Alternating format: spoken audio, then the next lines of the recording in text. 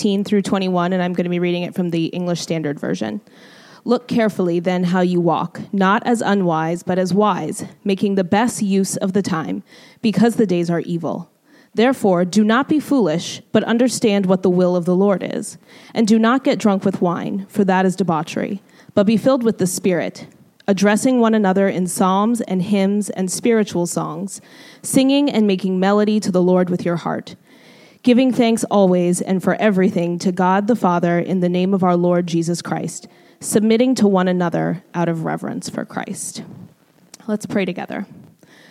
Lord, we thank you that your word and your truth is freely available to us, that we have the privilege to gather together as the local church, to hear the gospel preached, to have your word taught, and to build up and edify one another. We give thanks for the leaders that you have equipped to pastor this local body. We thank you for Eddie's preparation for teaching this message tonight. We ask that your Spirit would guide him as he delivers your truth. And would you put us in a posture, Lord, of not only greater understanding of your word, but also of greater willingness to obey. And we acknowledge fully that we are incapable of doing so in our own strength, but that we can rely on you, the author of salvation, to help us. So would you be glorified and honored by our praise this evening and by the teaching and receiving of this word. In the name of Jesus, we ask these things. Amen. Ephesians chapter 5, starting in verse 15. Pay careful attention then to how you walk, not as unwise people, but as wise. So Paul says here, pay careful attention, be mindful then of how you walk or how you live, he says. Not as unwise people. And unwise simply means foolish, living foolishly, careless lives, as if we don't think about how we live. You just live just carefree and just foolishly. There's not wisdom in that at all. He said we are not to live like that. As people of God, we need to pay attention then to how we walk, not as unwise people, but as wise people. And the opposite of unwise is wise, and opposite of foolishness is wisdom. And being wise in this particular instance is being skillful application of God's word. That's how we walk wisely as believers, is we walk skillfully and properly applying the word of God to our lives. In other words, we have traced the course of all things in our life, and we walk accordingly. The Bible is our guide for how to walk wisely in this life. So we are paying careful attention then to walking and to living, not as unwise people, but as wise people as we dig in and follow the instructions of the Word of God.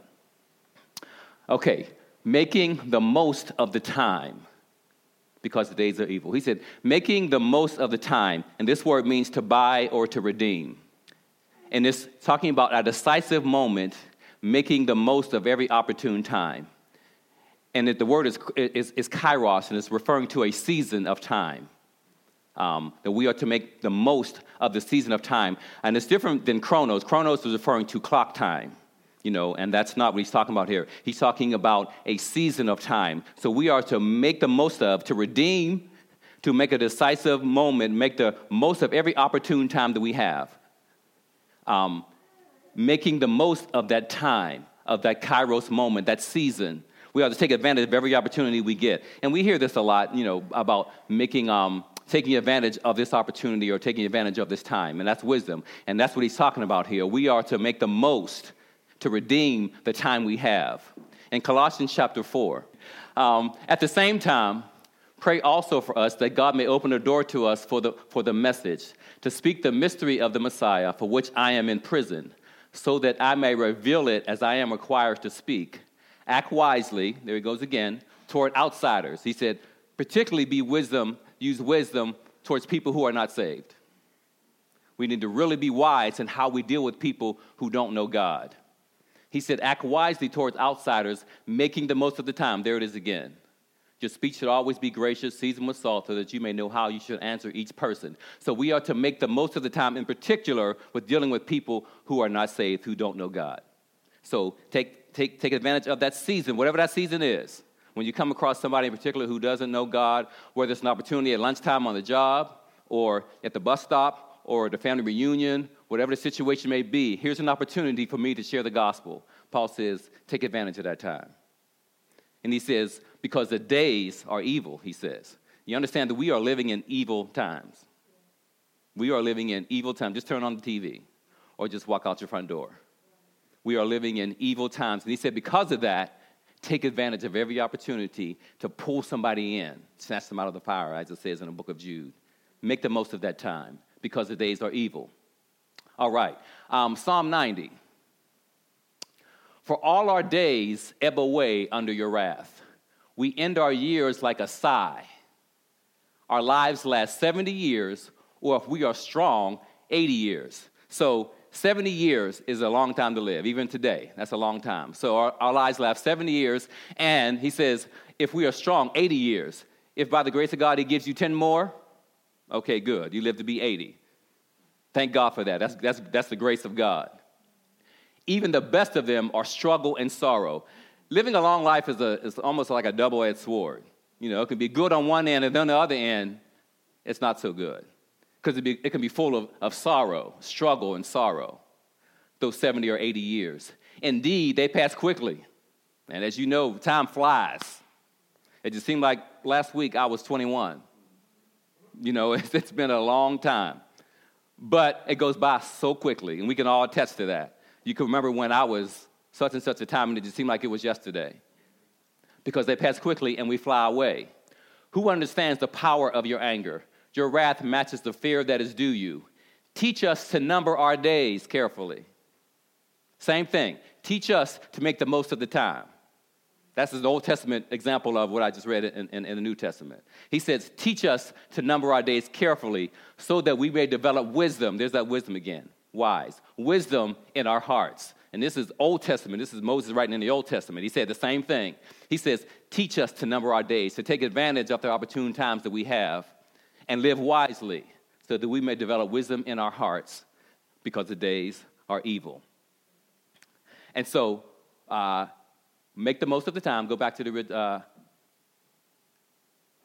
making the most of the time because the days are evil. Verse 17. So don't be foolish, but understand what the Lord's will is. He said, don't be foolish. So this foolish means without reason. It's want of mental sanity and sobriety. Lack of common sense perception of the reality of things natural or spiritual. That's deep. He says it's the lack of common sense perception of the reality of things natural or spiritual. That's a fool. You don't even have common sense about these kind of things. It's an unwise ordering of one's life in regard to salvation. Unwise ordering in one's life in regard to salvation. Psalm 14:1 says, the fool has said in his heart, there is no God. Psalm 53:1 says the same thing. The fool has said in his heart. No, he said it's in his heart. He said he didn't just think it. He said it's in his heart. The fool has said in his heart, there is no God. That's a fool. It's unwise ordering of one's life in regard to salvation. Salvation means nothing to fools. People who don't believe there is a God, salvation means nothing to them. And it says we are not to be foolish like that. We're not to live without reason. We are made in the image and likeness of God, which gives us reason, but we live like we don't have it. Sometimes fools live like they don't have reason. Okay? Matthew chapter 7. Therefore, everyone who hears these words of mine and acts on them will be like a sensible man or a wise man who built his house on the rock. The rain fell, the rivers rose, and the winds blew and pounded that house. Yet it didn't collapse because its foundation was on the rock. But everyone who hears these words of mine and doesn't act on them will be like a foolish man who built his house on the sand. The rain fell, the rivers rose, the winds blew and pounded that house, and it collapsed. And its collapse was great. He said because he didn't build his house on a foundation, a firm foundation, which is Jesus Christ, he said he was a fool. He was a foolish man, and he built this house on the sand. Can you imagine a house being built on the sand? All it has to do is rain, and your house is done. He said that's a foolish man who builds a house like that. There's another scripture in Matthew 25 that talks about the 5 wise virgins and the 5 foolish virgins. It says 5 were wise and 5 were foolish. And the foolish ones didn't prepare for the Lord's return. And the Bible says they were foolish. And then when the knock came at the door, they went running to the wise people's house. Give us oil for our lamps. He said, no, you should have been wise like us and prepared for this time. But because they were foolish, they didn't.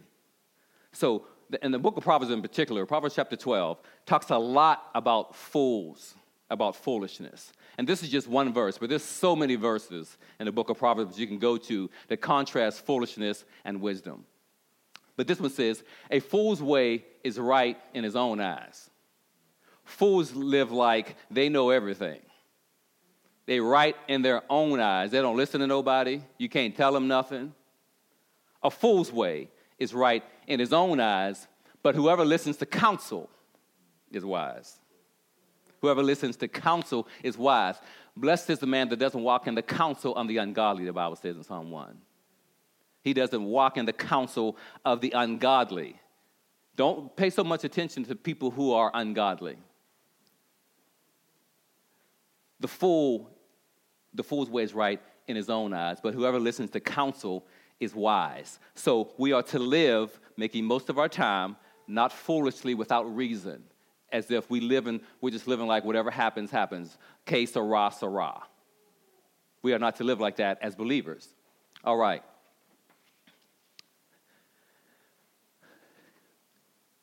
But understand what the Lord's will is. Understand what the Lord's will is. To understand means to see with one view, to be aware, and to be conscious. Conscious as the result of mental perception. That's what it means to understand. We have to be conscious as a result of mental perception. I'm paying attention. I'm to understand. I'm to see with one view what God's will is for me. Okay? He said, understand that, what the Lord's will is. Understand, not just understand, but understand what God's will is. And his will, first and foremost, primarily, is his word. So if you want to know what God's will is, read the book. And every word says, and this is the will of God, and this is the will of God, and this is the will of God, and you know what God's will is. It's not hard. See, God's will is not some bullseye we are supposed to reach for and hit.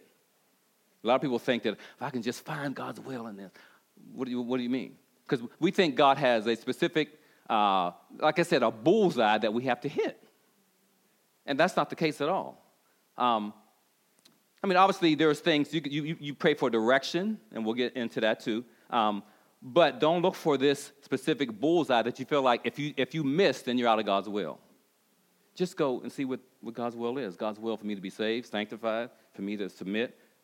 It tells you when it says, for this is the will of God, now you know what God's will is. Now go do it. And you're in God's will. God's not hiding anything from anybody. He's not hiding.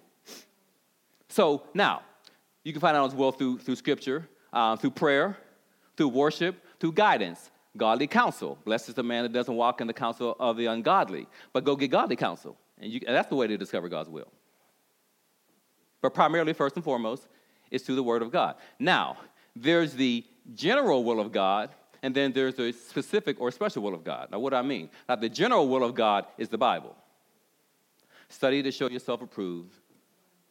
A workman need not be ashamed, rightly dividing word of truth. The general will is what the Bible says. Now, there's a specific will that you might need to pray about. Okay, I don't know God's will in this specific situation. Okay, now, that's a special or a will of God. An example is in a book of Acts with the 11 disciples, and they were praying for somebody to replace Judas. Now, they didn't know what God's will was in that. So the Bible says they prayed, and they cast lots, which they did before the time of the Holy Spirit. They did that. But they had to get God's specific will for that situation because they didn't know who was supposed to replace Judas. So that was a specific will they needed to pray. But notice what they did. They prayed. They prayed. Because the Bible wouldn't have told them that necessarily. You know what I'm saying? So there's specific things that the Bible may not tell you. It may give you direction and guidance, but it may not tell you this is what I want you to do necessarily. And even things, simple things like, some things we don't even really need God's direction on. Things like, some things God doesn't care about. Like, God doesn't care what I have for breakfast. I don't need to pray about that. God, I know a friend of mine, a brother, he was so deep. But he prayed, he said, simple stuff like that he would pray for.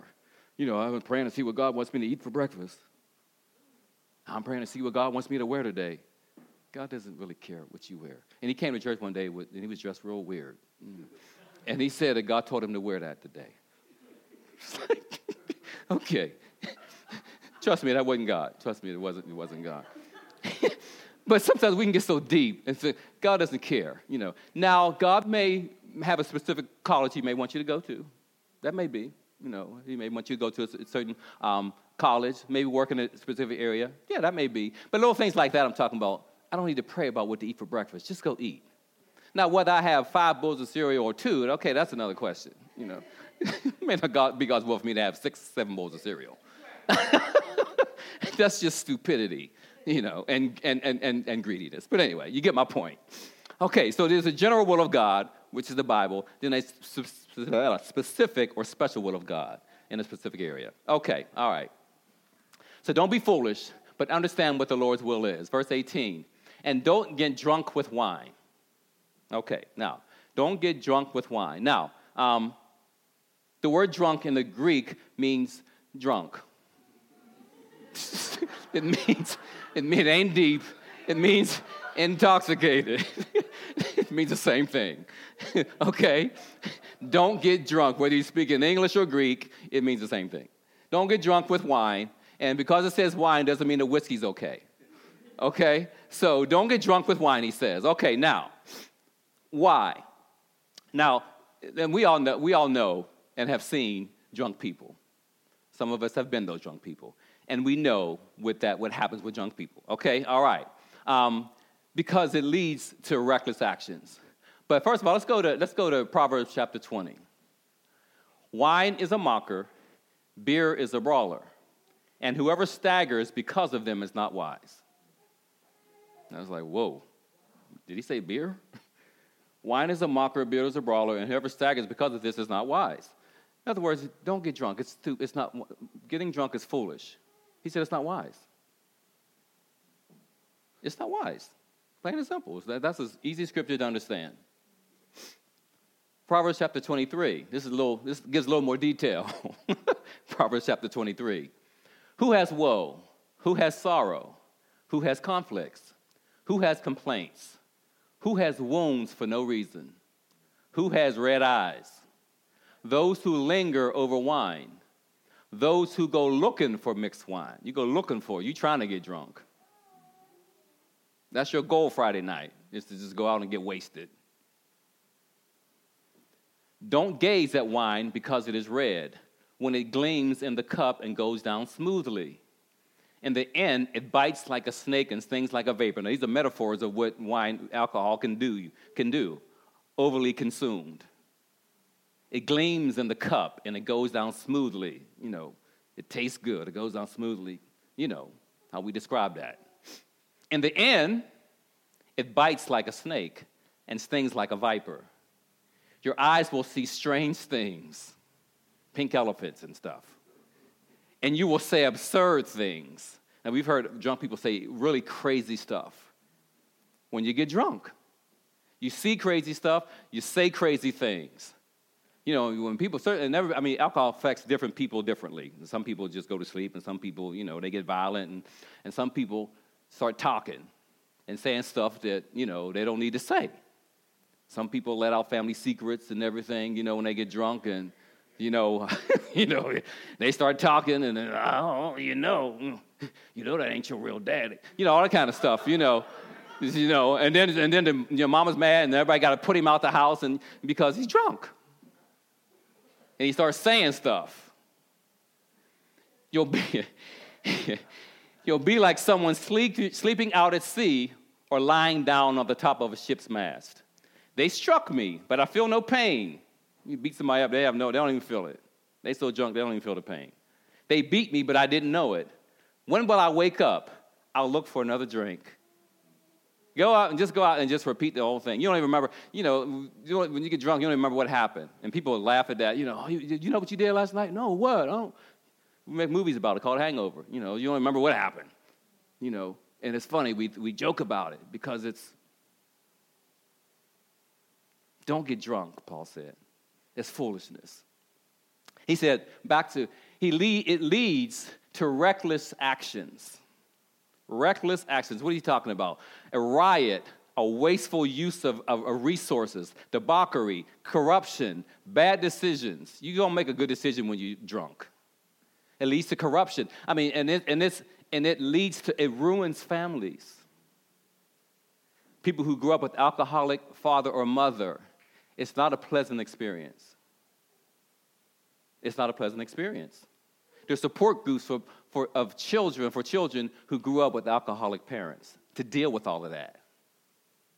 We have a whole organization called MAD, Mothers Against Drunk Drivers, because a woman's son was killed by a drunk driver, so she started a support group for mothers who lose loved ones, people who lose loved ones, Mothers Against Drunk Drivers. And I think there's one called SAD, Students Against Drunk Drivers, too, as well, to deal with all of the reckless actions of people who get drunk. And we've all seen it. It leads to reckless actions. But be filled with the Spirit. Instead of getting drunk with wine, Paul says, be filled with the Spirit. What does that mean? Living continuously under the influence of the Spirit, by letting the Word control us, living in conscious presence of Jesus Christ. That's what it means to live, to be filled with the Spirit. The fruit is confession, purity of life, dying to yourself, surrendering to the will of God. All of that being filled with the Spirit, that's what it leads to. See, being drunk with wine leads to reckless actions. Being filled with the Spirit leads to a life of holiness.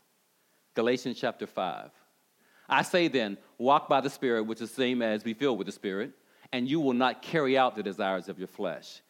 You need the power of the Spirit of God to say no to your flesh. Walk by the Spirit, and you will not carry out the desires of the flesh. For the flesh desires what is against the Spirit. Your flesh is not saved. It's not saved. And it desires what is against the Spirit. And the Spirit desires what is against the flesh. These are opposed to each other. They're forces fighting each other. So that you don't do what you want. Your flesh and your spirit is constantly battling, or is it just me? Constantly battling. And whichever you feed more will be stronger. Which one you feeding? Your flesh or your spirit? What does your spirit man look like? If I could see your spirit man, what does he look like? What does she look like? Does it look like the Incredible Hulk or Beetle Bailey? What does your flesh look like? Is your flesh all puffed up and your spirit is? Whatever you feed more, that's what's going to grow. You got to starve your flesh. Starve it. You can't feed it. And I'm not saying this is easy, going to happen overnight, but it's a consistent thing. You got to do it consistently. Same thing with your spirit. You got to stay in the book. You got to stay in Scripture. Stay in prayer. That's why Paul said, pray without ceasing. Without ceasing. Continuously feed your spirit. Whether it's through Scripture, that's primary, through worship, which we're going to talk about in a minute, through song, we're going to talk about in a second, but rather than reading spiritual books that will build you up, listening to good teaching, good sermons, feed your spirit. Starve that flesh. Whatever you starve will eventually die. Whatever you starve to death will eventually die. That's why if we don't eat, we die. When animals don't eat, they die. You don't feed your plants, they die. Whatever you don't feed dies. Walk by the Spirit, and you will not carry out the desires of the flesh. Okay, all right. Now listen, and being filled with the Spirit is not an emotional experience. Please, it's not an emotion. Doesn't mean that we don't have emotion, or you may not respond emotionally, but it's not an emotional experience only. You can be filled with the Spirit, walking in the Spirit, and not showing any emotion. And at the same time, you can be showing all this motion, and the Spirit ain't nowhere around. So don't be fooled by emotionalism. Okay? Not saying there's anything wrong with that in its rightful place, but that's not the gouge necessarily, okay? You get my point? So it's not an emotional experience, so don't look for emotion all the time. And we're individuals. Everybody responds differently, okay? We're individuals. Some people are very emotional, and that's fine. You know, and when they get filled with the Spirit, however, and you'll see it, you know, whether it's through tears or whatever. And then some people just get quiet, and they don't say anything. And that's okay. And they're both being filled with the Spirit. You know, don't judge based on your standard and how you respond or how the church you came from responds. See, the church I was at before, you can tell when the Spirit showed up.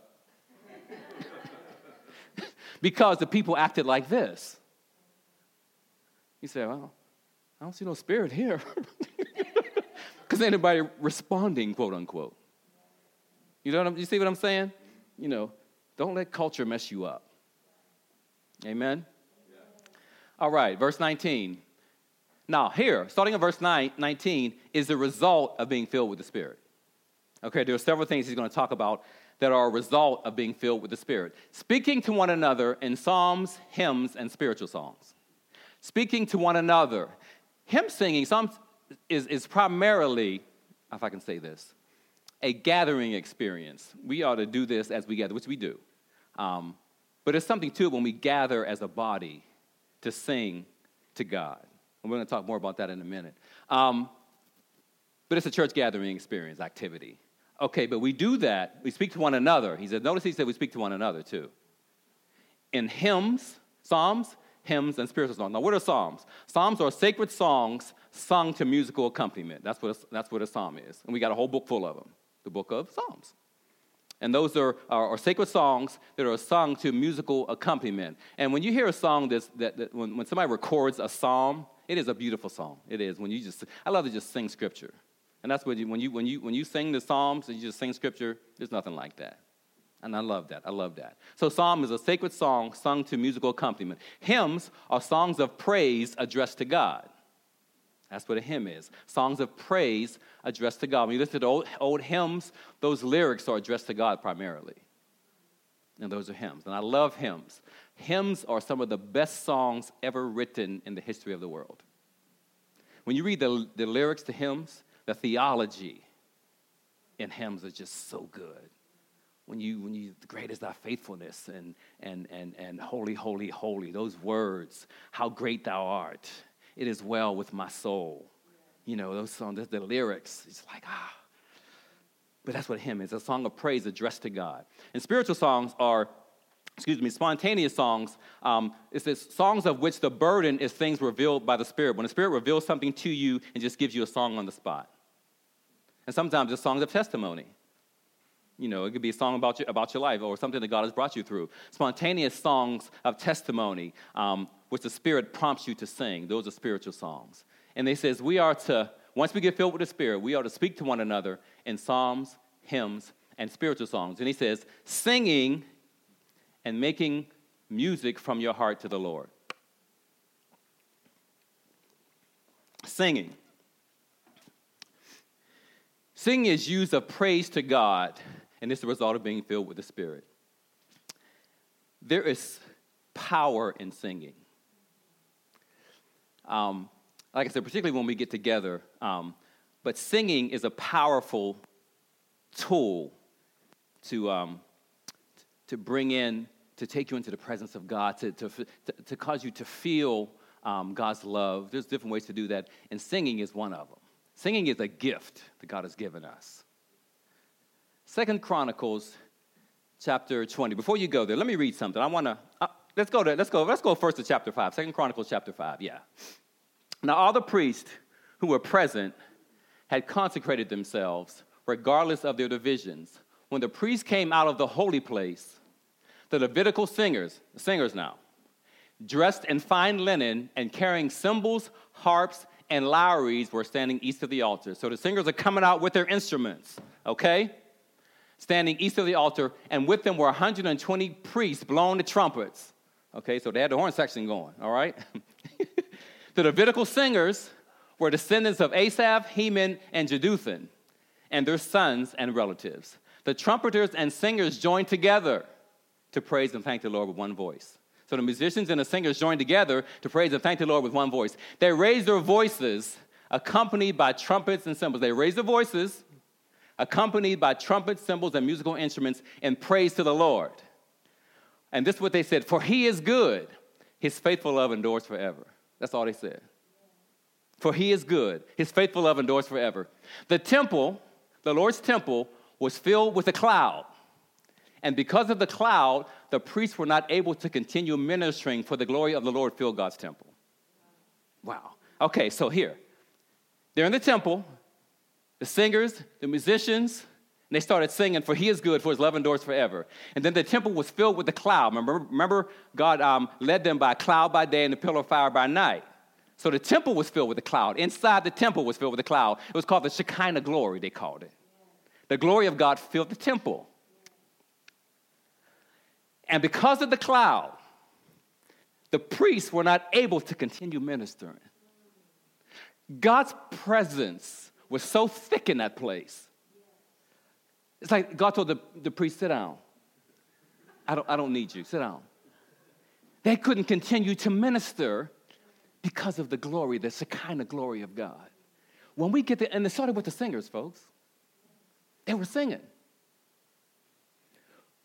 When we sing to God like that, God is pleased. God pleases to dwell amongst his people when they worship him in song like that.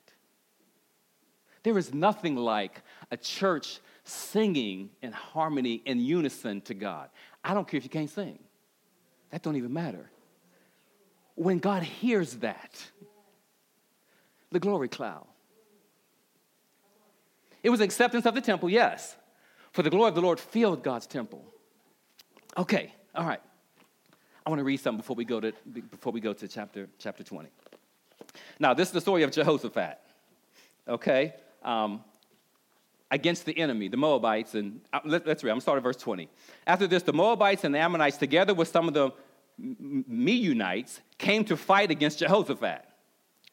People came and told Jehoshaphat, a vast multitude from beyond the Dead Sea and from Edom has come to fight against you. All right, they're coming up against you, Jehoshaphat. They are already in Hazan Tamar, that is in Gedi. Jehoshaphat was afraid. Now, this is the king. He's scared because there was a whole multitude. They was outnumbered.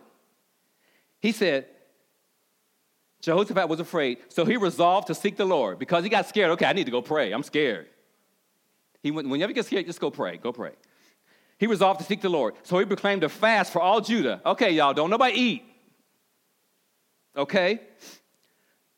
He proclaimed a fast for all Judah who gathered to seek the Lord. They even came from all the cities of Judah to seek him. Now, this is Jehoshaphat's prayer. Then Jehoshaphat stood in the assembly of Judah and Jerusalem in the Lord's temple before the new courtyard. And he said, Lord God of our ancestors, are you not the God who is in heaven, and do you not rule over all the kingdoms of the nations? That's a great way to start a prayer.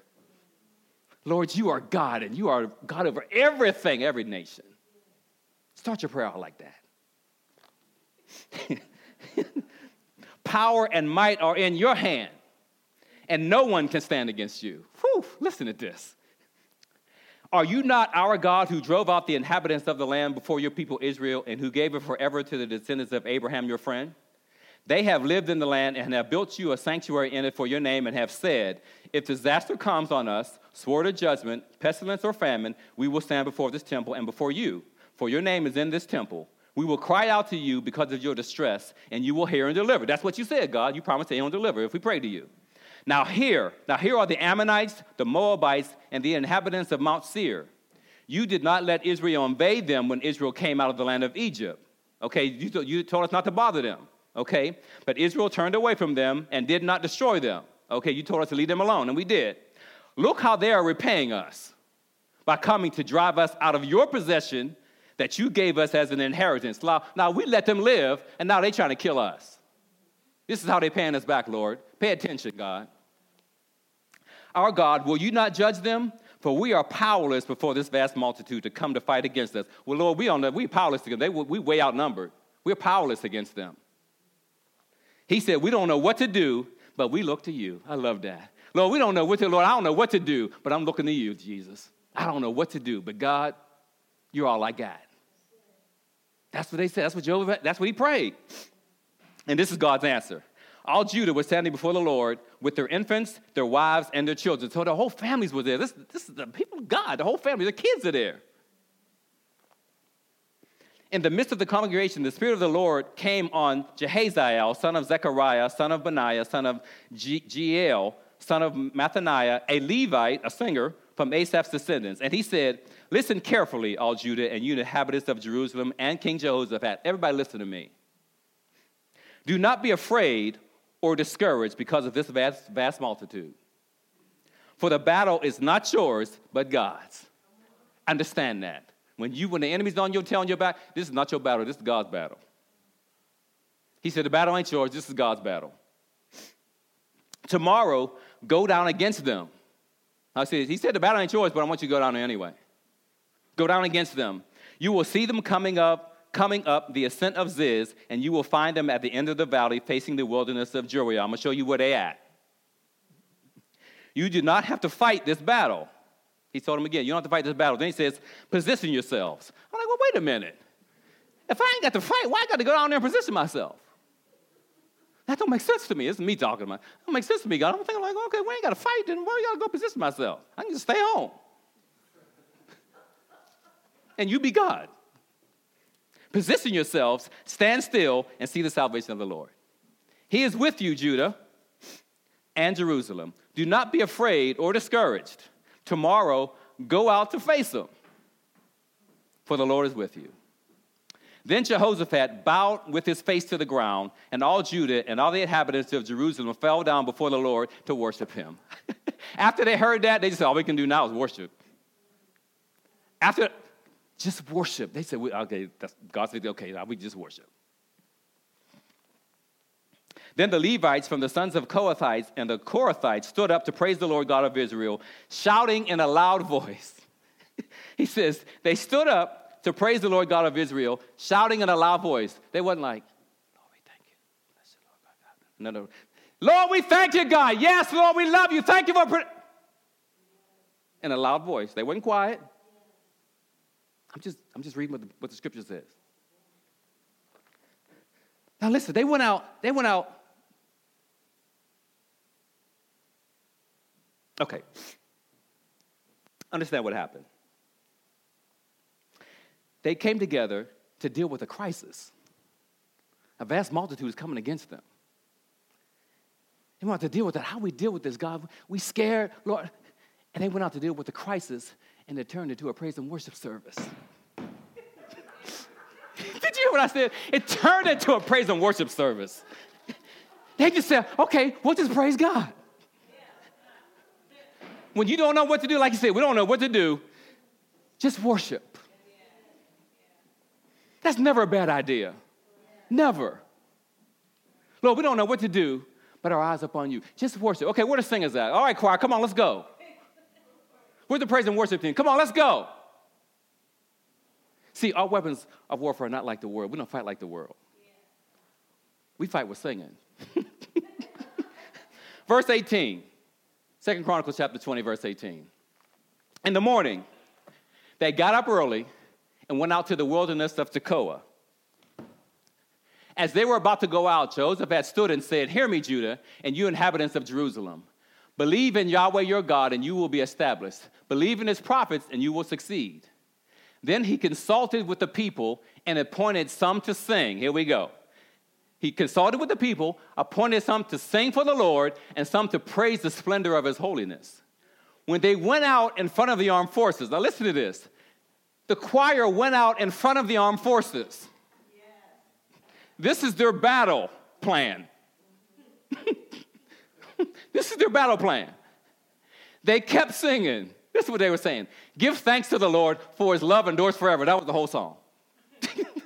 That's all they said. Give thanks to the Lord, for his faithful love endures forever. The moment they began their shouts and praises, I love this part. The moment they started praising and shouting God, the Lord sent an ambush against the Ammonites, the Moabites, and the inhabitants of Mount Seir, who came out to fight against Judah, and they were defeated. Listen, the moment they started singing and praising, singing, Give thanks to the Lord, for his faithful love endures forever. The Bible says when they started that, God said, okay, this sounds so good. I can't let y'all interrupt this. So God went to the enemy and just did his little thing. The Bible says he set an ambush. I don't know what he did, but he set an ambush against them. Because y'all can't interrupt this praise over here. This sounds so good. I'm loving this. I can't let y'all do this. Like, I'll take y'all out first. You can't interrupt this. I will take you out. My people are worshiping me in song. This sounds so good. I can't let you stop this. That's what it said. He said when he heard, the moment they began their shouts and praises. See, again, it wasn't quiet shouts and praises. It was loud. They were like, God, you need to hear this. Look, we outnumbered. They about to come take us. God.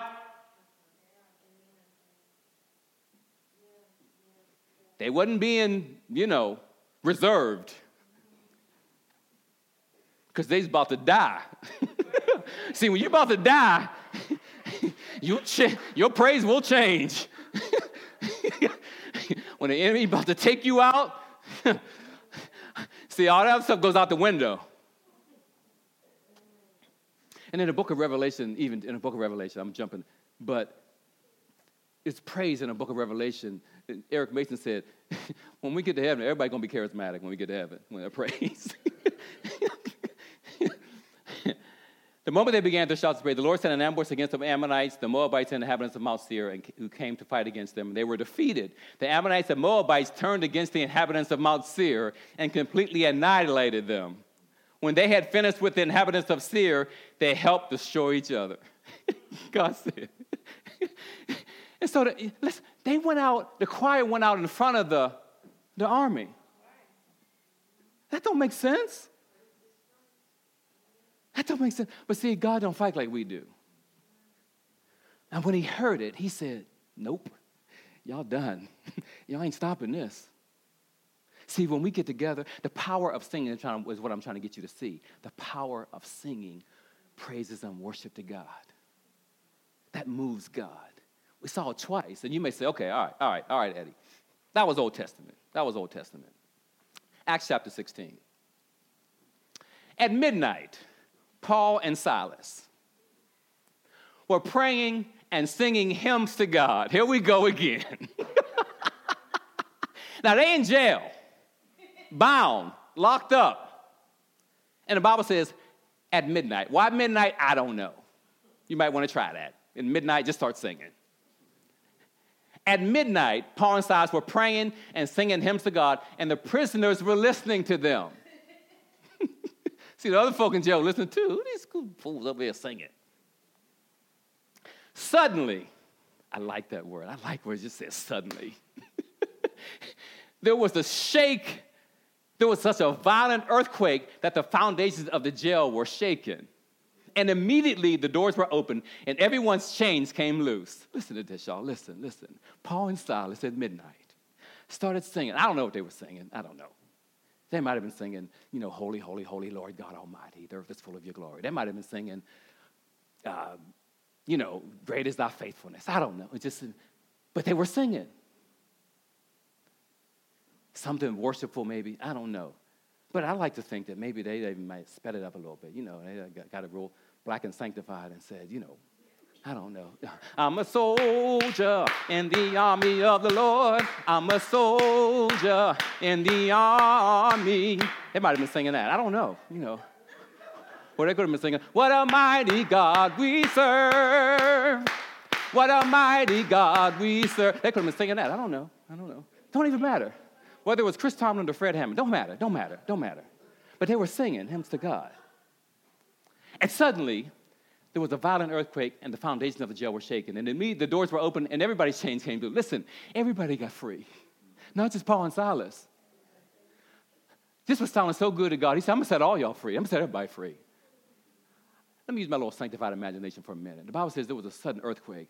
I believe God was tapping his foot on the roof of the jail cell. It sounded so good. He was just, and it caused an earthquake. That's just me. That's just me.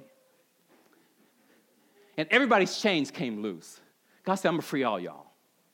When the jailer woke up and saw the doors of the prison open, he drew his sword and was going to kill himself since he thought the prisoners had escaped. But Paul called out in a loud voice, don't harm yourself because all of us are here. Don't worry, that's all. We just praising God. You're good. Don't worry about it. It's just a worship service. That's all. Then the jailer called for lights, rushed in, and fell down trembling before Paul and Silas. Then he escorted them out and said, sirs, what must I do to be saved? This jailer said, listen, I don't know who this God is, but just because y'all was singing he did this, I need to know this God. He said, what do I need to do? What do I need to do to get saved? They said, believe on the Lord Jesus and you will be saved, you and your household. Listen, he won't just save you. He'll save you. He'll save your wife. He'll save your kids. He'll save your mama. He'll save your Uncle Leroy. He'll save your nephew Tommy, your brother Peter. He'll save your Aunt Bessie. Everybody will get saved.